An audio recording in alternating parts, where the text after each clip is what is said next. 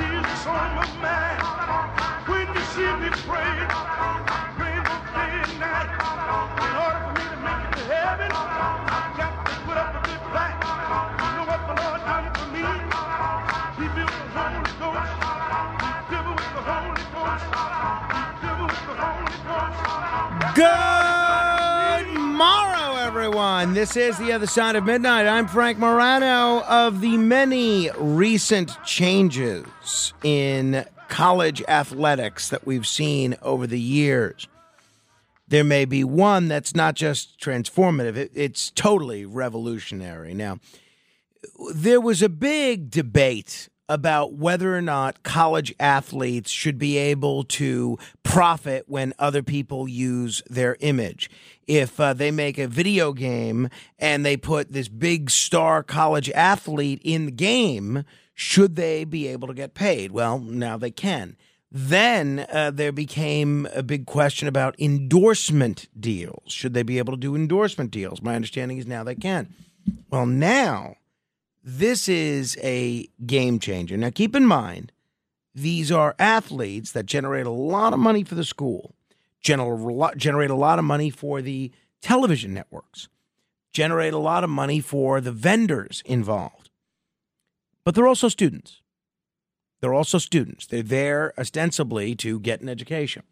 Well, now NCAA President Charlie Baker, who you may remember from when he was the governor of Massachusetts, he's planning to introduce this week a proposal to create a new subdivision within Division I that grants certain schools more autonomy around policymaking and permits them, are you ready for this, to compensate athletes in a new and profound way. So he sent a letter to the Division I members that has been widely reported on. And Charlie Baker outlines a groundbreaking and radical change to the NCAA Division I athletics model, describing it as a new forward-looking framework. So what's the proposal? According to Baker's proposal, schools that choose to be part of the new subdivision can opt in or out, are required to meet a strict minimum standard rooted in athlete investment. Members of the new subdivision will be permitted to strike name, image, and likeness deals with their own athletes, a significant move away from the current structure. But the most impactful benefit of this new model is a framework in which schools can directly compensate athletes through a trust fund. Schools within the new subdivision will be required to distribute to athletes thousands of dollars in additional educationally related funds without limitation. There's no cap on the amount of funds that a program can provide an athlete.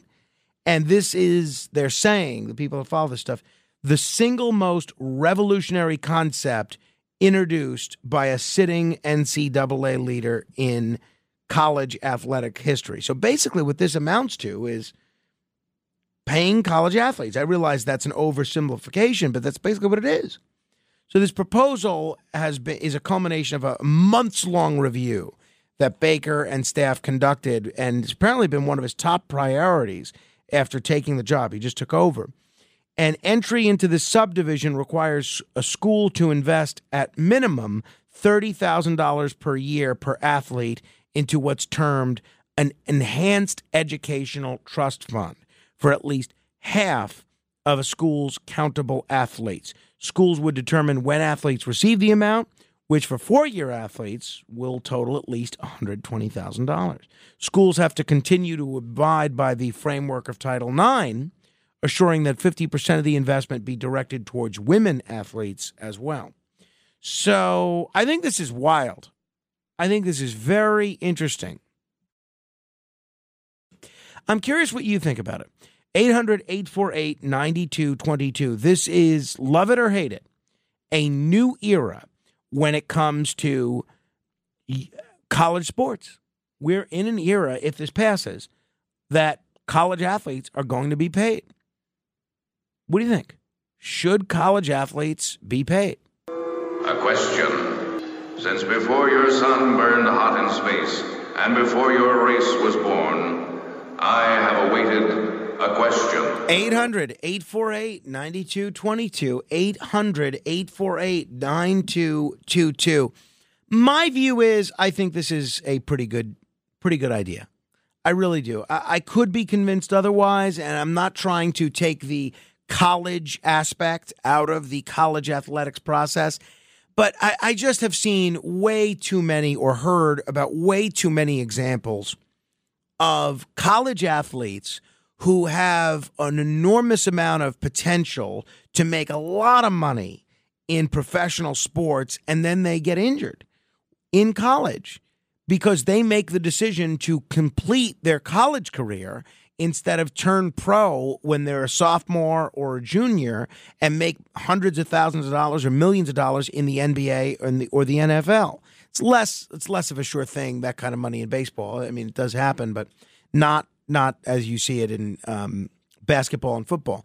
And you see these players get hurt and then they get to finish their college career, but they don't get to enjoy any of the wealth that they would have had they skipped out on finishing college and gone right to the pros. Now, at least they get a little something. So this is I think a nice thing. These athletes generate a ton of money for the colleges and universities. I think they should be able to share in some of that wealth. So I think it's a good idea. What do you think? 800-848-9222, 800-848-9222. Let me say hello to William in Manhattan. Hi, William.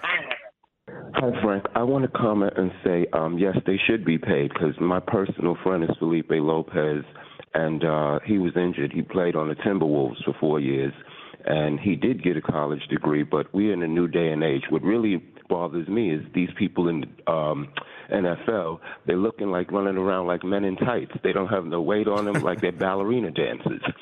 But that's just my opinion on what you had said on the topic. Yeah, I mean, I agree with you, William. I think that's exactly the point here, and that's exactly why I think it makes a lot of sense. So, now your friend made it to the pros, and then he got injured. Yes, he played 4 years on the Minnesota Timberwolves, Felipe Lopez. Gotcha. And he went to at St. John's College.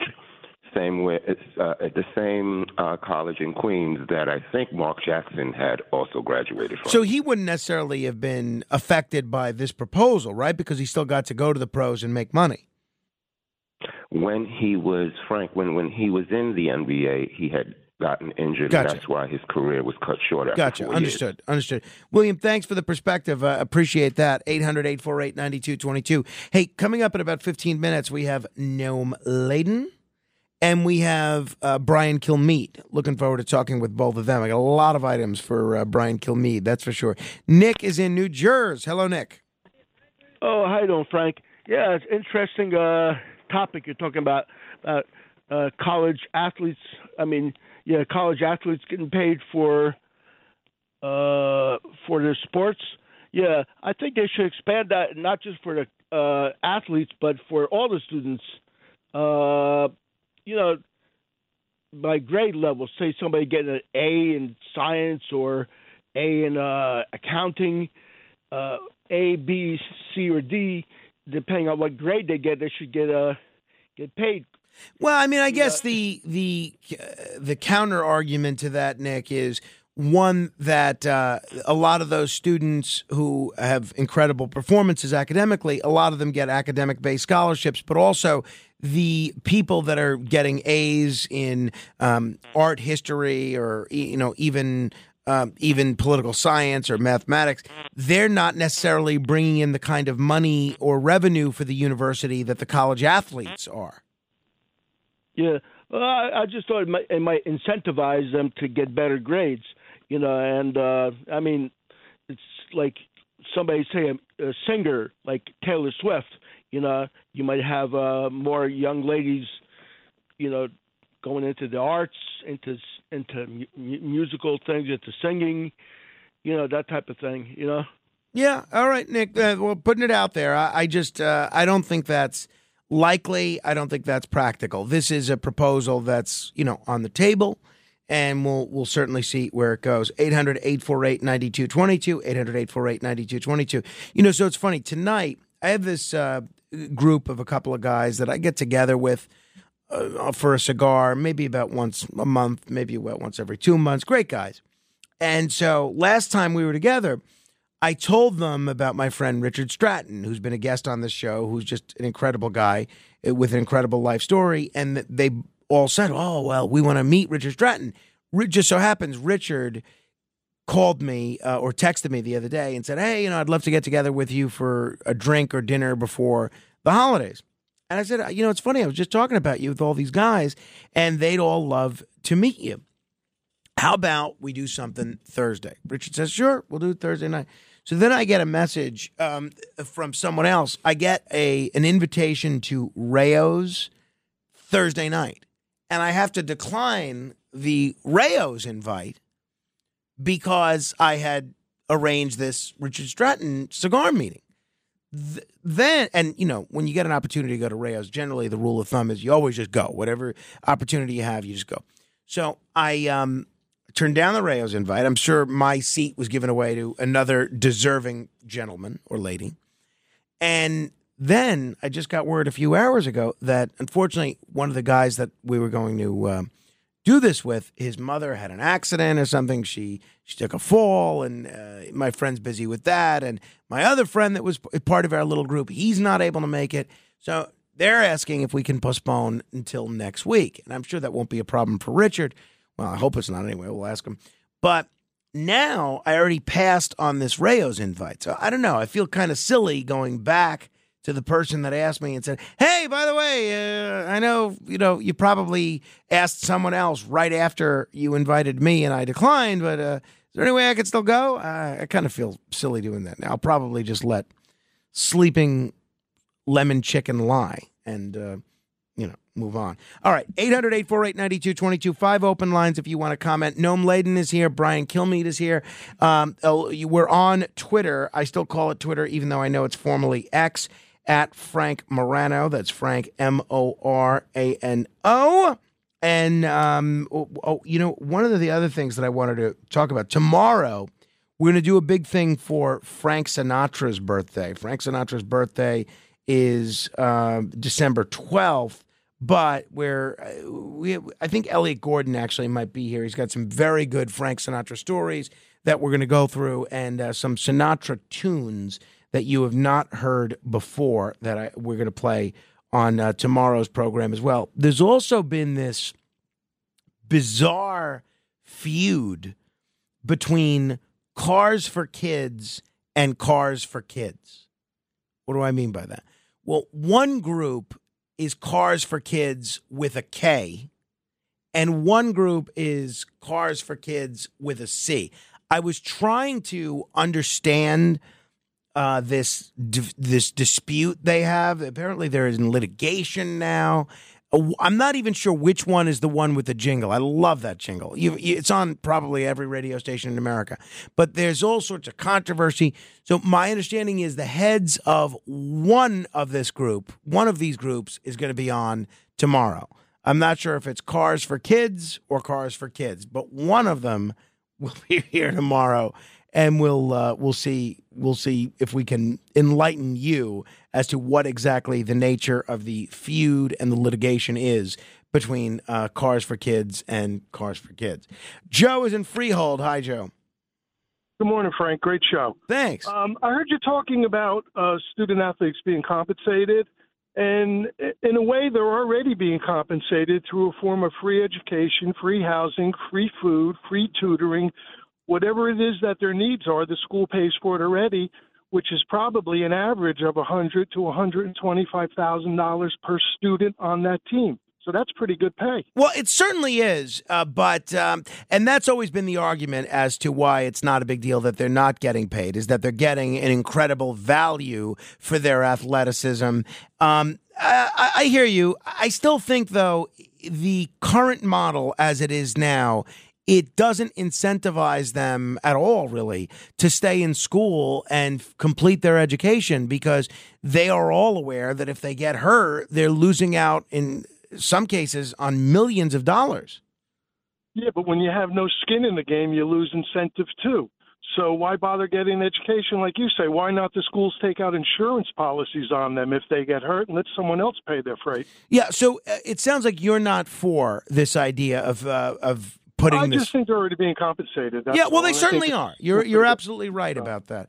You're absolutely right about that, Joe. Thank you. Hey, Noam Laden is here. We're going to chat with him and then talk with Brian Kilmeade shortly. Eddie is in Babylon. Hi, Eddie. Oh, great, Frank. Frank, in Masonry and Freemasonry, they have something called a cable tow. And you can't go to a meeting, you can't go to an event. You say, well, my cable tow prevented me. Cable tow being, family obligations first or work. I look at your invitation to Rayo's, and maybe something kept you. Are these people that you were going to go to a party with more like family? You might be able to tell the Rayo's, my ties to family and other obligations opened up, and I'd really be grateful to be invited to your party and attend. Yeah, I don't know, Eddie. I think once you kind of pass on the invite, it's done. You got to kind of let it happen as is. I mean, if my friend reaches out to me and says, hey, by the way, I still don't have anybody to go to Rayo's with tonight, then I would say, yeah, my plans change. I could go with you. But no, I think, that's cool. Yeah. Eddie, thank you. All right, Noam Laden and Brian Kilmeade, join me straight ahead. The Other Side of Midnight with Frank Morano. Handling legal matters is stressful. So, let the law offices of Frank Bruno Jr. provide you with the insightful counsel you deserve. The law offices of Frank Bruno Jr. has successfully handled thousands of cases for 25 plus years. They focus on elder law and estate planning, but are equipped to navigate you through all stages of family law and divorce to real estate law and probate. The law offices of Frank Bruno. Call 718-418-5000 or visit them at frankbrunolaw.com. That's frankbrunolaw.com. Frank Bruno. He's your numero uno.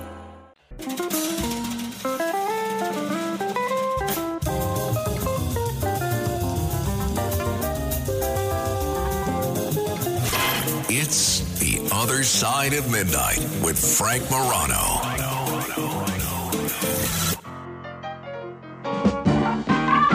Lady Godiva was a freedom rider. She didn't care if the whole world looked. Joan of Arc with the Lord to guide her. She was a sister who really cooked. Isadora was the first bra burner. Ain't you glad she showed up? Oh, yeah. And when the country was falling we're not going to stop it before there's got it all sold up. And then there's Maude. The great Norman Lear. I think one of the real keys to his success is that he had shows that all had great theme songs. I mean, really great. And, just as an aside, if you ever watch the Family Guy sketch, you can find it on the YouTube. I'll share it on my Facebook page, but if you ever watch the Family Guy sketch where they satirize the Maude theme song, it's terrific. Where they go into the really, really long opening sequence. It's very funny. I just shared it on my Facebook page if you want to check it out. 800-848-9222. We'll get to your calls momentarily. We'll get to Brian Kilmeade momentarily. But first, stand by for the other side of Midnight's news. From New York City. The Other Side of Midnight and its affiliated stations present national and international news with Frank Morano and news director Noam Laden. Their summary of the world news and personal comments. Get the rest of the story. Hello, Noam. Good morning, Frank. I'm going to start with what is really a very troubling report from the American Psychological Association. They released this annual report where they talk to psychologists about the state of mental health in America. And what they're reporting in this latest report is over 56% of these psychologists say they had no openings for new patients. Among those who keep wait lists, average wait times now were 3 months or longer. Nearly 40% say their wait list had actually grown substantially over the last year. The survey also found that the people who are coming to them are coming for very specific kinds of mental health issues, especially anxiety disorders, depression, trauma, stress-related disorders like post-traumatic stress disorder, sleep disturbances. Over half of the psychologists who weighed in on this survey say the length of time patients needed treatment over the last year has increased as well. So it tells you a little peek of what the mental health state is of Americans today, and it's not good. Sounds awful. It does. And a lot of they point to is the shutdown. It's still all that happened post-pandemic of people being stuck in their homes. They say they're still seeing a lot of that. And they have a substantial amount of kids who are coming for help as parents push their kids to get help, but they don't have enough psychologists, therapists out there to handle all the cases that are coming to them. So, I mean, I really don't know what to say in response to that other than how terrible that is. Yeah.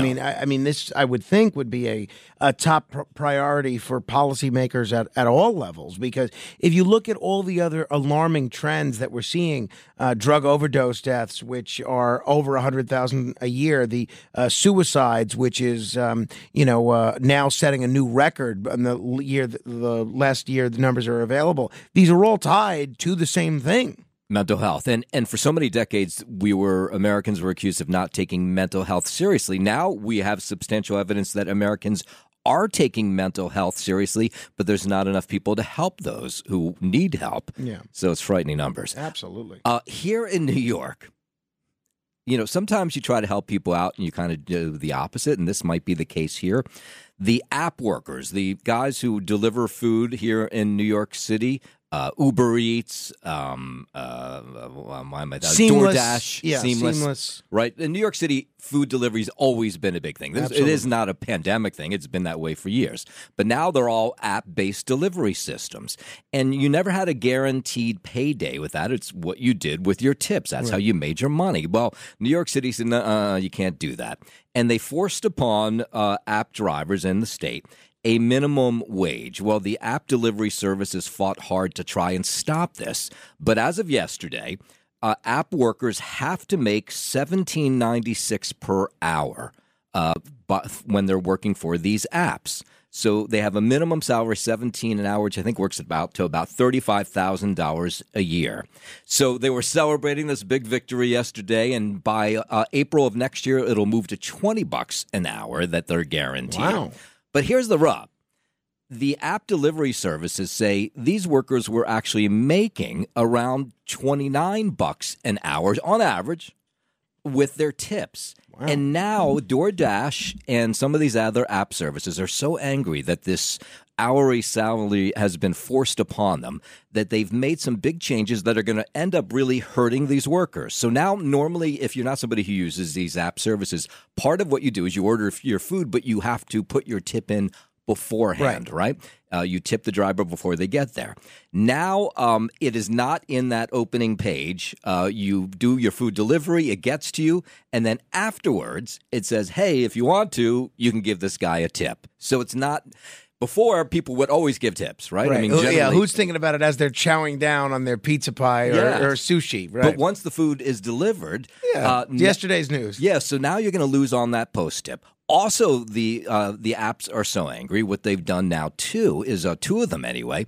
The way they used to work is the highest rated workers would get the highest paying tipped job. So if you finished one job and you had 5 stars, you'd get pointed to somebody who normally was a high tipper. All that is gone as of today. Wow. Oh, yeah. my. So, well, again, maybe if they keep helping these people, they might not be able to afford to stay as app-based delivery people. Yeah. One more for you? Yeah, please. A local election in Washington state could have come down to a coin toss.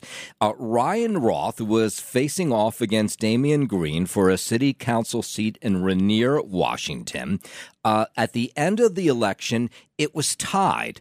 Then they recounted the vote. It was still tied. Then they recounted the vote a third time. It was still tied. And they have this mandatory system. It has to be recounted a certain amount of times. 2,900 people live in this town. It's not a big town. Didn't take a long time to recount it. So what in Washington, in this town, they have is if it ends in a tie, they do a coin toss. And whoever heads or tails, you win. But when they counted it a third or fourth time, they actually found out that Ryan Roth had won by 1 vote. So they said, okay, you won. And Damian Green then had to come forward. He was the loser and admit that he forgot to do one thing on election day. Don't tell me he didn't vote. He did not go on the vote. Oh, my goodness. Oh, my goodness. So, as of yesterday, he was the city council member. He's no longer because he decided on that day to not go and vote. And he said, could he not have voted? And I'm sure Washington, like most states now, has at least some early voting. Of course. So if you can't make it on election day, I don't know how many days they have in Washington, but in New York, you had 9 days of early voting. Yeah, in Washington, I'm sure it's a whole lot more than that. Oh, my goodness. Well, I'm glad that guy lost. I don't know anything about his policies or his politics. Good riddance. Yeah, you can't be bothered to vote, you're out. All right, thank you, Noam. And now you know the rest of the story. All right, now let me welcome a man who is once again a New York Times best-selling author, this time for his terrific book, Teddy and Booker T. Also happens to be the co-host of Fox and Friends and one of the most listened-to nationally syndicated radio talk show hosts in the country, Brian Kilmeade. Hey there, Brian. Frank, how you doing? What's going on? What's not going on? You remember there was a time when there was slow news days before Christmas? What happened to those days? Yeah, I mean, this aid package that's being debated now, I like the Republicans are using the leverage to get the border. I do think, unlike a lot of people, that Ukraine is absolutely worth our money. I know it's not a perfect democracy, but they have taken out half of the Russian army prior to this battle, just for their sovereignty, not on aggression, just to push them back. And I know this is stalemate now, but all these guys want is just give them the weaponry to fight. And I thought Mark Thiessen wrote a great column just talking about how this is actually allowing us to modernize our weaponry. We are actually having U.S. companies use this money to build more weapons, which helps our economy. And eventually all these Baltic nations will be writing checks, and Taiwan wants to pay for everything. They said they don't want anything free. Yeah. Israel, they need some emergency funding, but they're going to pay for this stuff. But, I mean, first of all, it is interesting to me how the changing goal in Ukraine and the reason behind the Ukraine funding has morphed over the last 2 years. Initially, it was to free Ukraine. Then it was to beat Russia. Now, the Biden administration, in their letter to these Republicans in Congress that are sort of on the fence, they're basically saying, well, this is good for your district. This is good for red states. This is good for the American economy. But isn't the obvious compromise here, Brian, to do what you started to say at the beginning of the conversation, have kind of a grand bargain, have funding for Ukraine and Israel as long as there's funding for the border? I mean, to me, it's as easy as pie. Yes, and that's why, as much as I'm for everything you just said, the border is such a mess. I don't know, you've been watching our live coverage. Nobody does it better than Bill Malugin and Griff Jenkins at the border. We're live streaming this stuff in the morning, and these cartels are mocking us. They're cutting out holes in the fence, and they're letting these people stream through, and they're mocking Joe Biden. They're saying, thank goodness for Joe Biden. I'm from Morocco. Thank goodness for Joe Biden. I'm from Romania. What are you talking about? There's no way to run a country. I mean, do you see these numbers? Do you see how many people have come here illegally? How can you say that this doesn't matter? So also critics of Ukraine aid look at, say, well, it's not a perfect democracy. They say they don't like Zelensky. I have no idea why his height matters, but evidently his height matters to some people. Well, I'm so sure. They say so this little guy and they're mocking him. I don't get it. So having said that, you have to not just build soft-sided facilities. I just don't want more judges. They have to have enforcement. They have to change the deportation. You come here illegally, you go right back immediately. Dave Cameron was on with Bret Baier last night. They're sending anyone who comes by boat to Rwanda. And Bret said, what do you mean Rwanda? He goes, yeah, we have to tell everyone. We just got to send a message. If you come here, you're going to Rwanda. I don't care where you're from. I mean, that's pretty extreme from an ally that we usually agree with. Why can't we just tell people to go back to their own country? Yeah, I mean, I can't argue with that one bit. This was one of the issues. Well, both of these, the border issue and the foreign aid on Ukraine and Israel, came up in this debate yesterday. Did you watch any of this, Brian? I mean, I think most people expect this to be the least watched of the four debates in the primary season. What were your takeaways? My takeaway was, number one, obviously they're going after Nikki Haley. They're going after her days on the Boeing board, which she said she resigned from as soon as they look for a federal bailout. I have no problem with people leaving unless there's rules. If you leave the governorship, if you leave as UN ambassador, you probably made about $200,000. You got 3 kids. You got a husband in the military. If Boeing says, hey, we want your experience and international connections, I have no problem with it. If you want to ban people from going to a major corporation for a year until after they leave the office, all right, go vote on it. See what happens. I worry about sometimes people changing policy to get a job after, if that's your thing. But she did nothing wrong. So that was a point of contention. They also said that she was very nice to a Chinese company that came to South Carolina. I get it. For a while, we did not have much of a problem with China buying different businesses, buying different tracts of land. We sobered up. So I wish you would say that. I wish you would just say, listen, I did not see the problem with China the way I see it now. I'd be fine with that when she was governor of South Carolina. But I also thought that Chris Christie took Vivek apart. I thought Vivek Ramaswamy's foreign policy is absolutely terrible, but he allows a foil for people to go off on. But the personal attacks on Nikki Haley, Chris Christie fighting back, I think showed his posture that he thinks Nikki Haley's going to emerge over DeSantis, and I think he wants to be tight with her. So I don't know if you saw that moment when he just basically stuck up with her because Vivek was going after her personally. I thought Ron DeSantis was really strong, too. So I thought it was a very good debate. This is the last one before Iowa. What the most fascinating thing, Frank, was when asked to go after Trump. They said, he's not the same guy, but they never said he was incompetent. Chris Christie says he is incompetent. He's going to be and a dictator. Unfit for I agree office, with you, Hewitt. He's not going to be a dictator. I mean, that's not a worry. To leave after 4 years is not a worry. If you don't like his style or that you feel as though these court cases will keep him from the campaign trail, I think that's legitimate. Yeah, I just kind of wonder what the point of all these debates is without Trump, who is, even under 4 indictments, the prohibitive favorite to be the nominee. Even if he's convicted, even if he's in a jail cell, he's going to be the nominee, and he's not participating. So it's just, to me, it looks like a JV squad. They don't have a choice, though. I mean, if you're them, you can't make Trump show up. Right. You're kind of shocked that he's up by 30. So I don't think many people thought when this started, when Governor DeSantis did so well and a lot of the candidates that Donald Trump supported did so poorly, that this would be the case. And I think there's a strong case that all these court cases just made the American people go, this is ridiculous. He wasn't perfect, but this is overdone. You waited 2 years to do it. You timed it perfect. We're not stupid. We know exactly. You're not going for justice. You're going to destroy this guy. And did you see Bill Burr? I'm sure you didn't, Frank. You're working. But they just sent me cuts of Bill Burr last night with Jimmy Kimmel. And he basically is not a fan of Donald Trump. But he says, you liberal idiots you've reignited him. You have made him a martyr. He is now more popular than ever. We were done with him, and now he is back.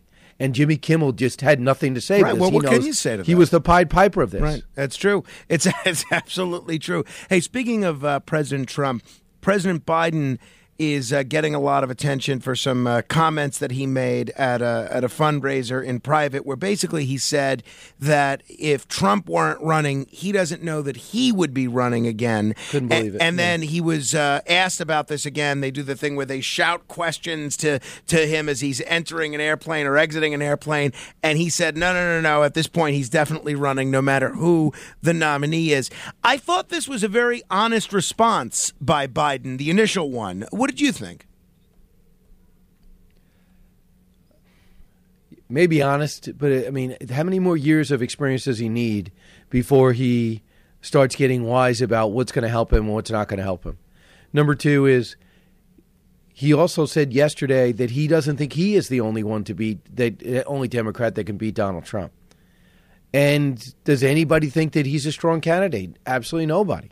But he won't step aside. And then he says, I'm the only one to beat Trump. And most Democrats think that they could beat Trump. You know, you can tell me Gavin Newsom and Pritzker and Jared Polis and Kamala Harris don't think they can beat Trump? They all do. And they must be saying to themselves, how long are we going to keep quiet? Ted Kennedy didn't keep quiet. He thought Jimmy Carter was weak. He stepped up. You know, Pat Buchanan did not think Bush 41 was a strong president. He stepped up. You know, and he created some havoc. For his election and his original nomination. I just don't understand why these Democrats are so timid. I mean, except for this congressman from Minnesota. I mean, I just don't understand why they're standing on the sideline. You know, you saw that the other day he couldn't leave the stage again. Mm-hmm. And then yesterday, I don't know, Frank, I don't know if this is getting enough attention. At the end of his remarks asking for an aid package, he was asked about your emails. He didn't say, you know, your pseudonym using this name Peters shows that you were directly interacting with business partners of Hunter Biden, your son. He said all lies. It's not a lie.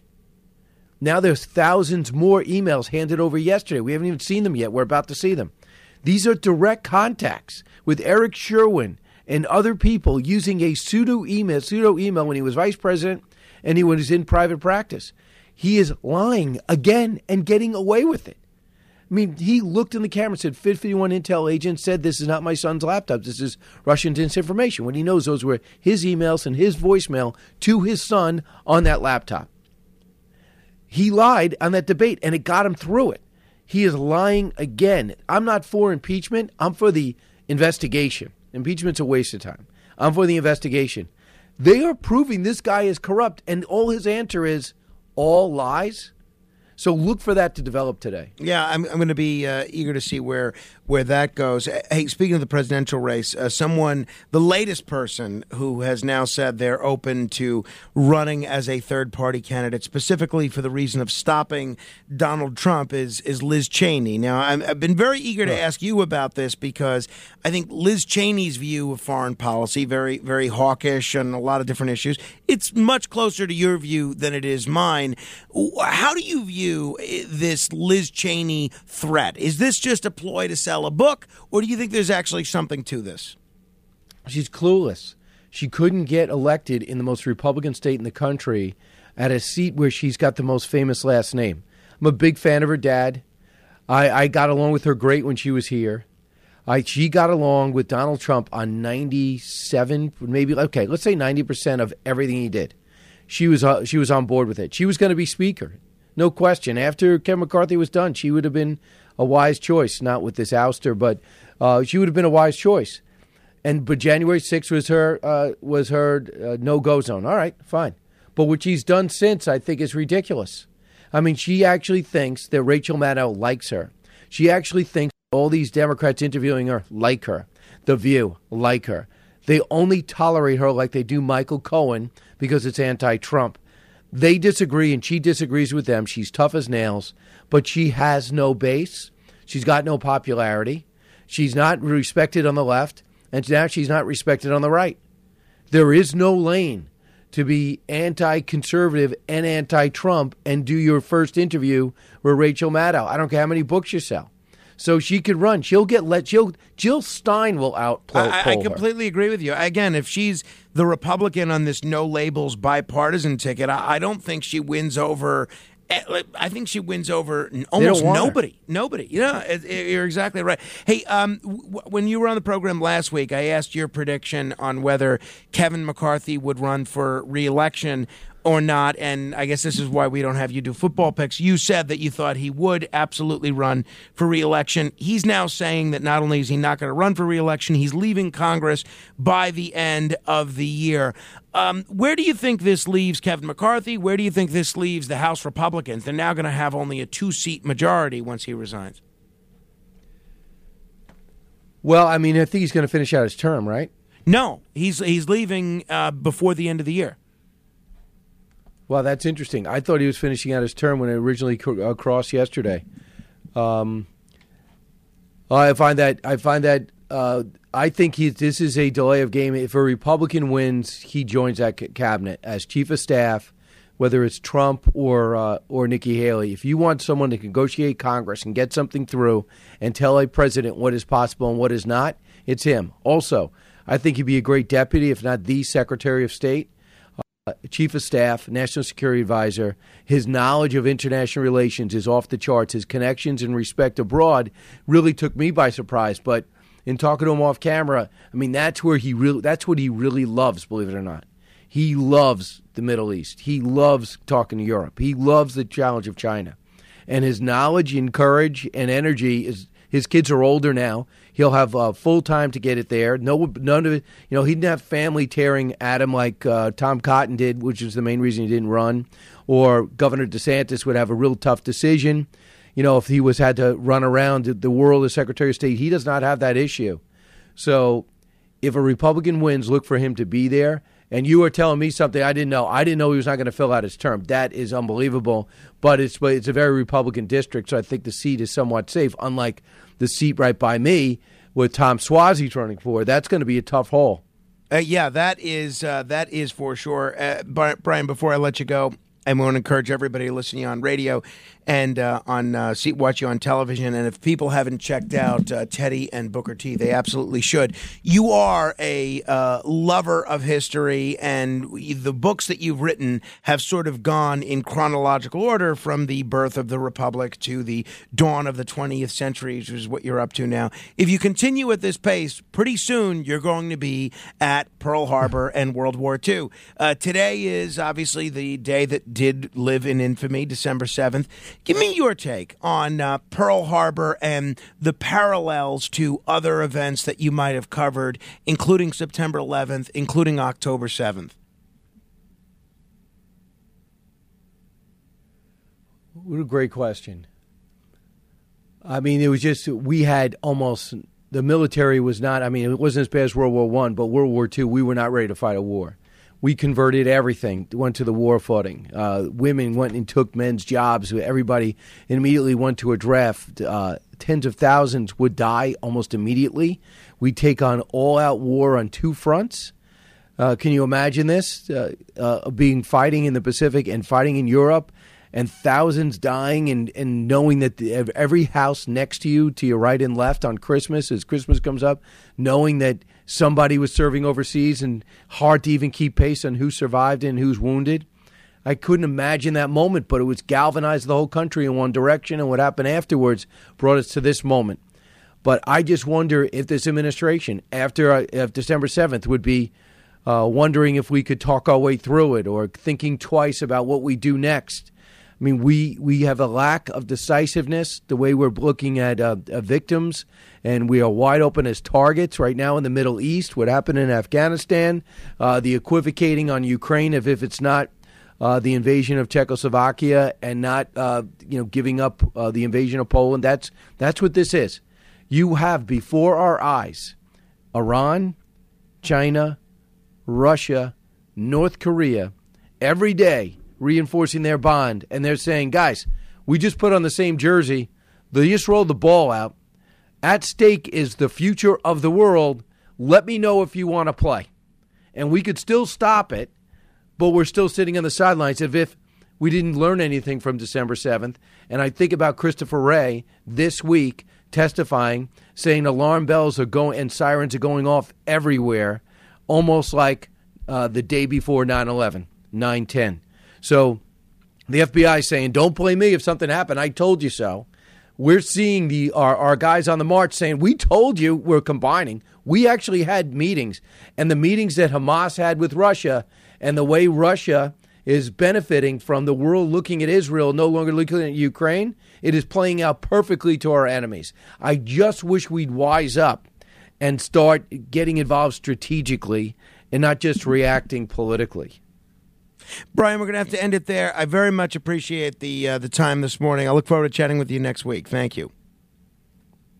All right, go get him, Frank. All right, Brian Kilmeade. We'll do 15 seconds of fame in a moment. 800-848-9222. Straight ahead. The Other Side of Midnight.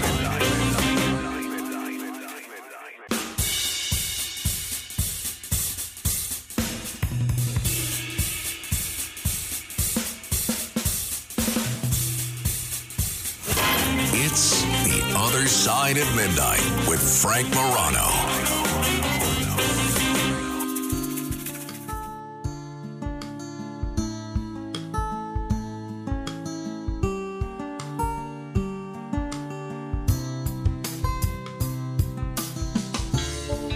When the lights go down and your dreams go wrong, in the darkness you might need a place to hide. If the days are long, when the sun goes down, you might need a place to call your own. Somewhere out there on the other side of midnight, you might hear a voice of reason in the grind. Somewhere out there on the other side of midnight, you might hear it in your dreams. The Other Side of Midnight by Stevie G and the Magazine Subscriptions, an instant classic. This is the throwback version of this song. There is a new version that's tearing up the charts, which we're very proud of. It's actually on the YouTube, but you can check it out. Hey, Matt Blaze, we didn't play that song that that Al from New York had commissioned for us. Maybe tomorrow we can play that. We'll work on it. Yeah, we'll work that in. Okay. We can work that one in. Yeah, we had all the Mike from New Jersey selections for today. All right. We're going to give you an opportunity to be heard for 15 seconds. 800-848-9222. 800-848-9222 as part of The Other Side of Midnight. This is 15 Seconds of Fame. Let's begin with our listener of the week, Mike in New Jersey. Good morning, Frank. Imagine if Chris Christie and Liz Cheney conceived a child. When their newborn was presented to them in swaddling clothes, they pulled back the blanket to reveal a 9-pound baby Trump. Adoption was the only option. Rocco. Hey, meathead, this is Carol O'Connor. I love to meet your sister's teeth mouth to mouth and compare teeth. Matt has my number. Sid rules. Sid rules. Charlie. Where are the feminists? Where's the Me Too movement? They're mysteriously silent about Israeli Jewish women and children victims of terror. Are these victims less valuable, less worthy than other victims? I certainly hope. Neil. Nobody told Roosevelt to hold back after we were attacked by the Japanese on December 7th, and nobody should tell Netanyahu to hold back after. Mike.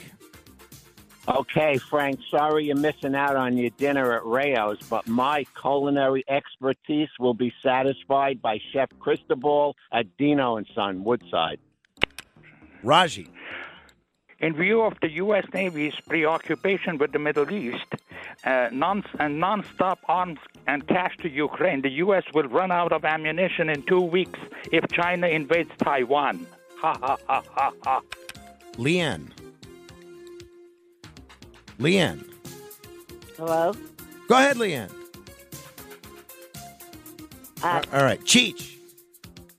E-bikes should be banned. So far in 2023, 18 New Yorkers burned to death because the New York City Council permitted the use of them. The blood is on their hands. Jay. How you doing, man? Go ahead, man. You got 15 seconds.